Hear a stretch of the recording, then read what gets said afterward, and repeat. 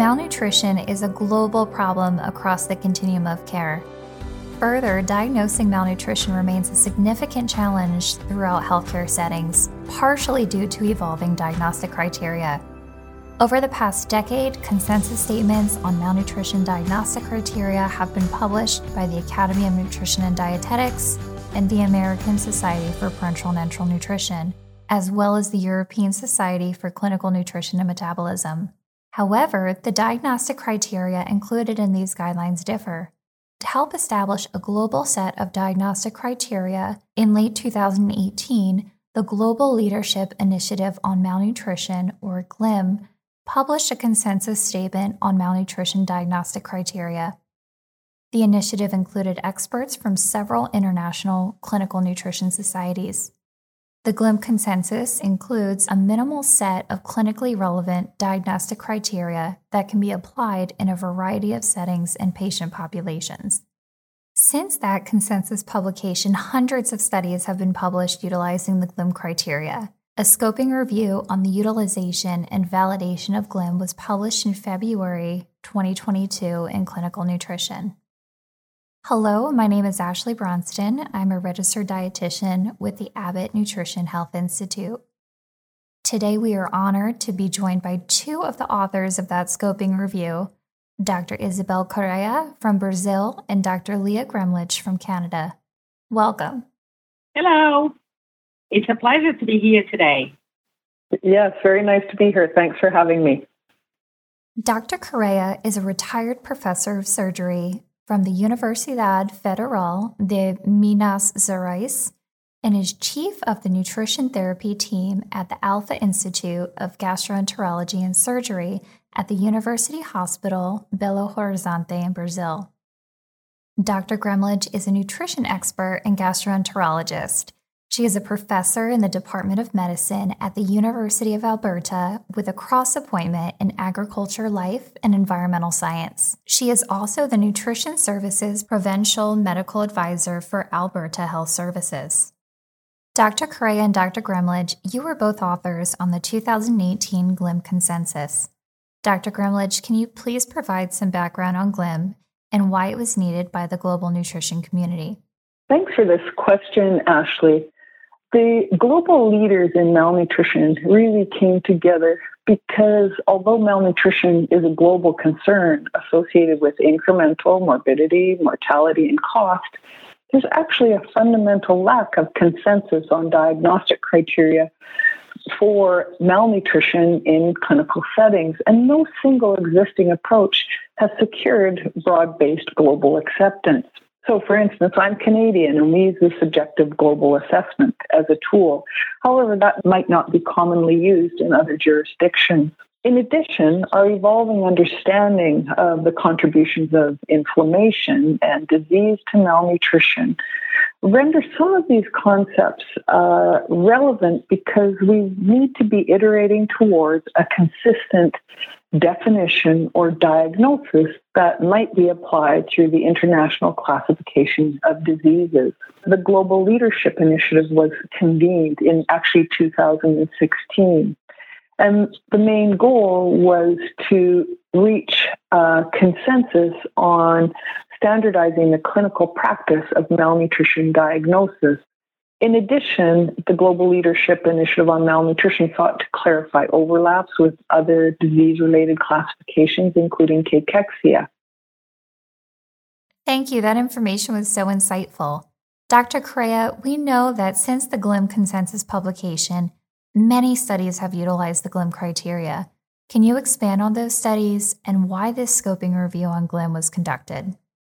Well, this is a very interesting question because since we have the GLIM consensus with the definitions of the criteria that have been indicated to classify the nutritional status of the patients, one would assume that people were carrying out studies based on these variables, the 5 variables, and that most of the studies using the GLIM definition, GLIM consensus, would depict how the variables had been used.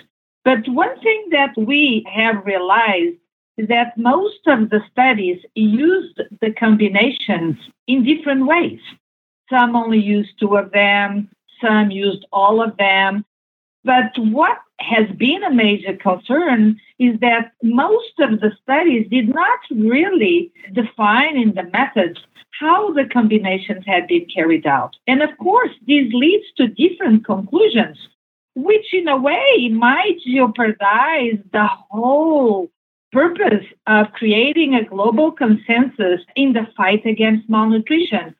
So the idea of writing a scoping review was exactly to clarify concepts, also to investigate research conduct, and by following a predefined review, aiming at how to narrow the gap between what we meant by publishing the GLIM consensus and analyzing how these variables were or have been used.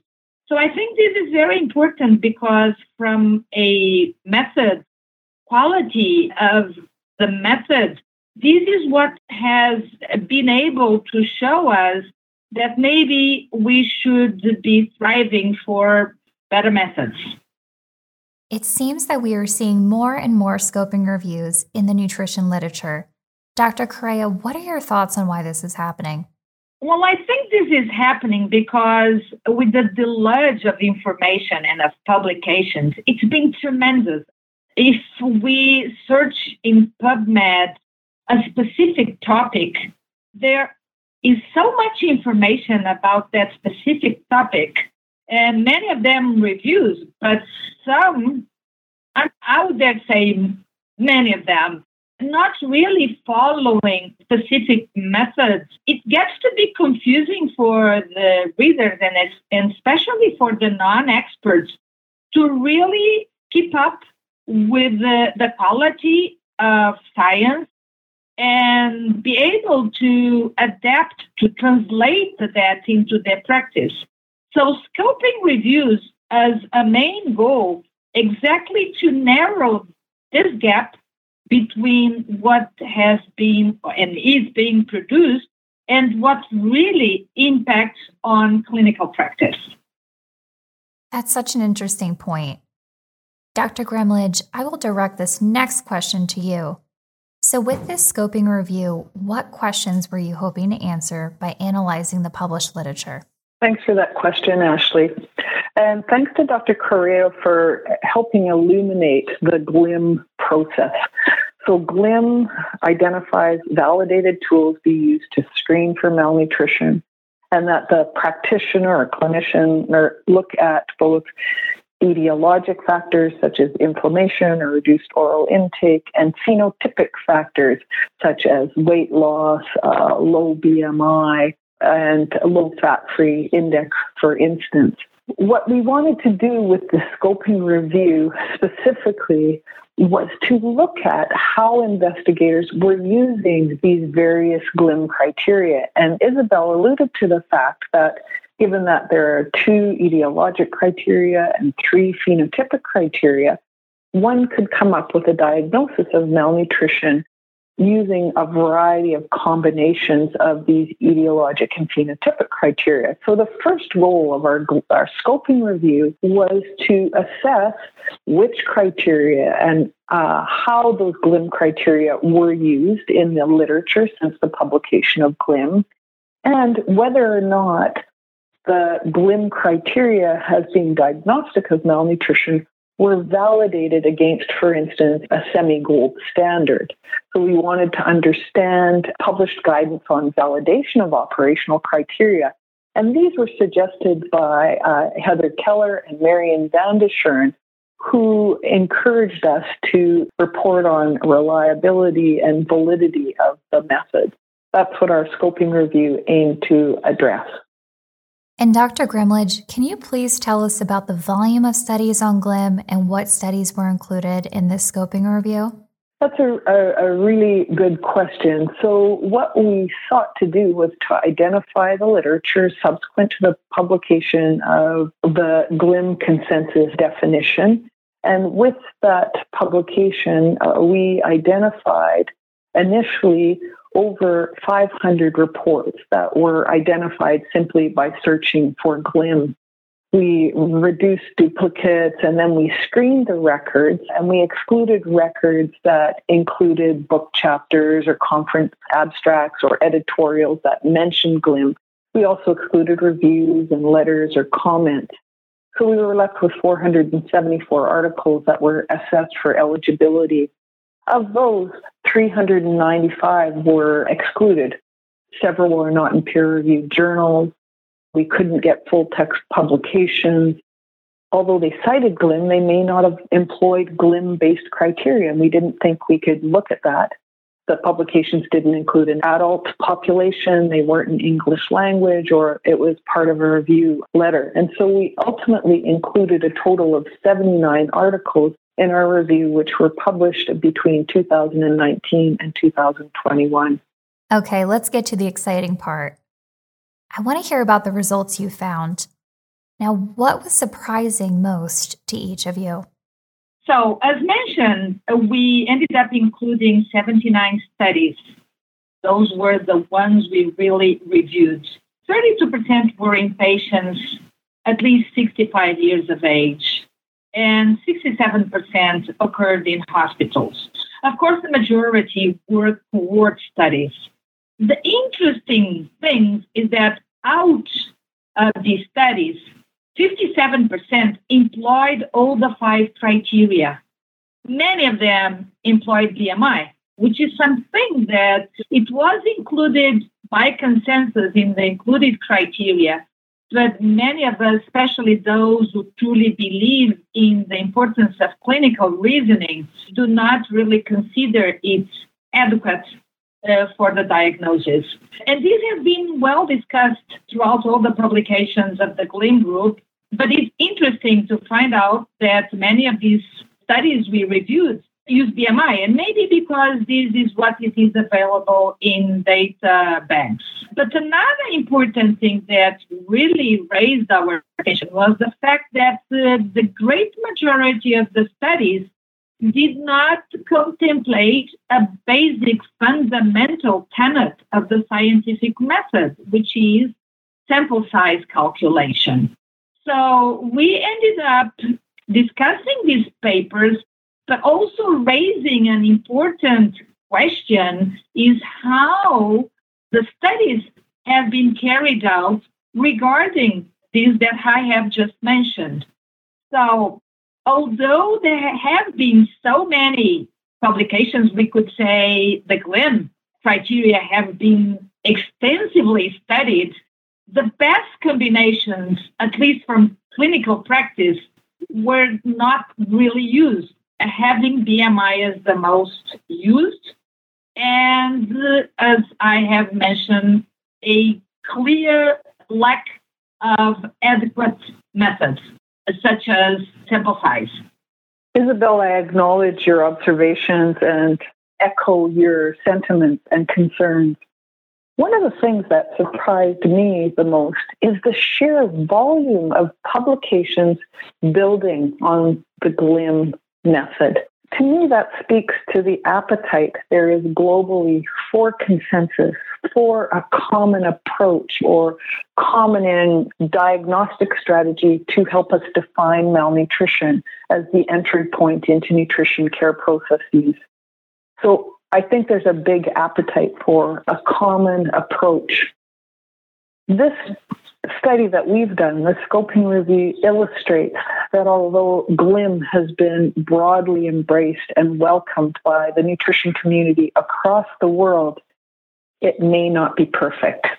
It's not a surrogate for other validated methods.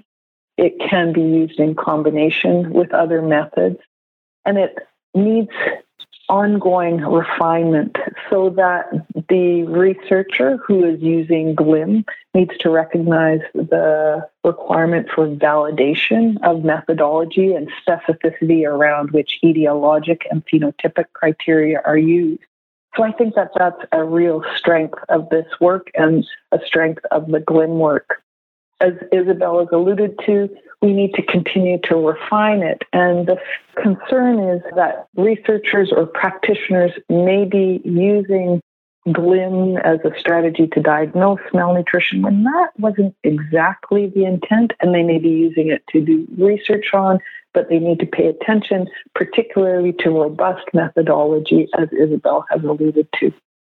And what do the results of the review mean for future research as well as clinical practice? The key features of a malnutrition diagnosis are similar, regardless of the variety of tools we have. And the key features focus on history of weight loss, oral intake, presence of inflammation, physical examination features of lean tissue and fat loss, but using them in a way to advance the science. For instance, validating accommodations of certain etiologic and phenotypic criteria in GLIM warrant consideration. Paying attention to key research considerations such as a sample size calculation prior to undertaking research or an analysis of data is really important. For the practitioner, there is no surrogate for a focused history and physical examination that applies to a unique patient, but we must recognize that across patients, it's of value to aggregate information and aggregate experience so that we can understand how better to treat populations, how we can capture data and continue to shine a light on the evolving science around the diagnosis and care of patients with malnutrition. I totally agree with Dr. Gramlich in everything she has mentioned, because after all, what we wanted with the GLIM criteria was to, as the name indicates, to have a global consensus. It is so important to have good methodological studies being carried out with good validity and also being reliable. Now, switching gears just a little bit, Dr. Correia, you were a co-author of the 2021 paper, Clinical Nutrition and Human Rights, an international position paper. Talk to us about that paper and what that means in the context of GLIM and malnutrition diagnosis. Well, thank you for that question. I think the two principles go along perfectly well in together. I'll start with the GLIM, as the name, global consensus, with the focus on facilitating a diagnosis of malnutrition, in particular among those who are non-experts, who do not have sophisticated tools, who do not do research. And the purpose of that is to early diagnose the situation, but mostly to early treat.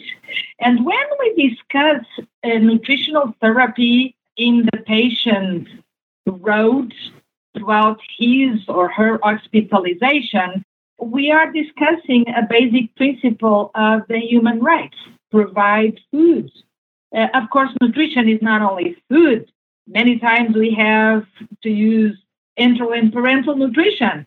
But this is all in the principle of nourishing an individual. And within the principles, the philosophy of human rights, that is well depicted in the concept of human rights.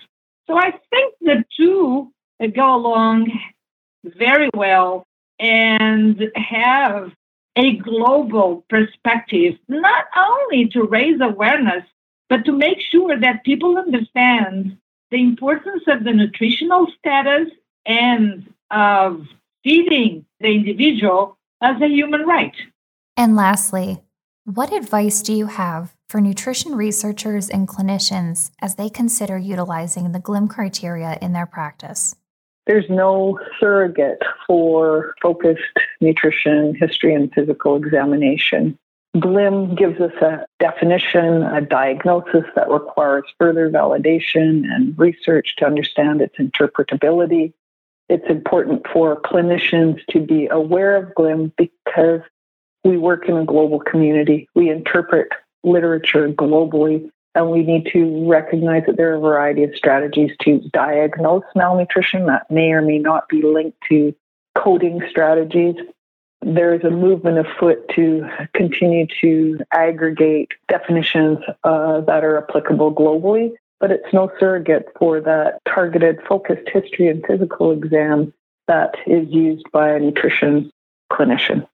We have come to the end of our time together, but I want to thank both Dr. Correia and Dr. Gramlich for talking with us today and sharing this information on GLIM. Congratulations to you and your co-authors on this publication. Thank you so much for including me in this discussion.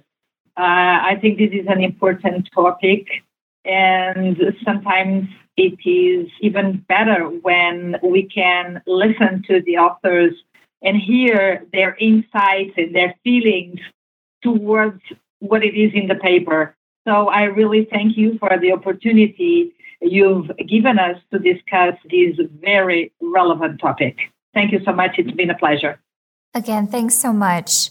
Now, for our listeners, if you would like to learn more, you can find a link to this paper as well as a video reviewing the results at anhi.org.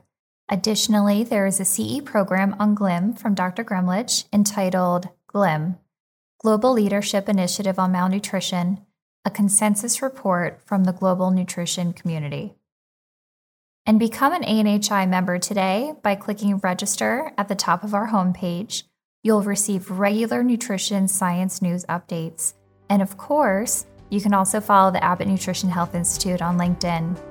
Thanks, everyone. Stay safe and healthy.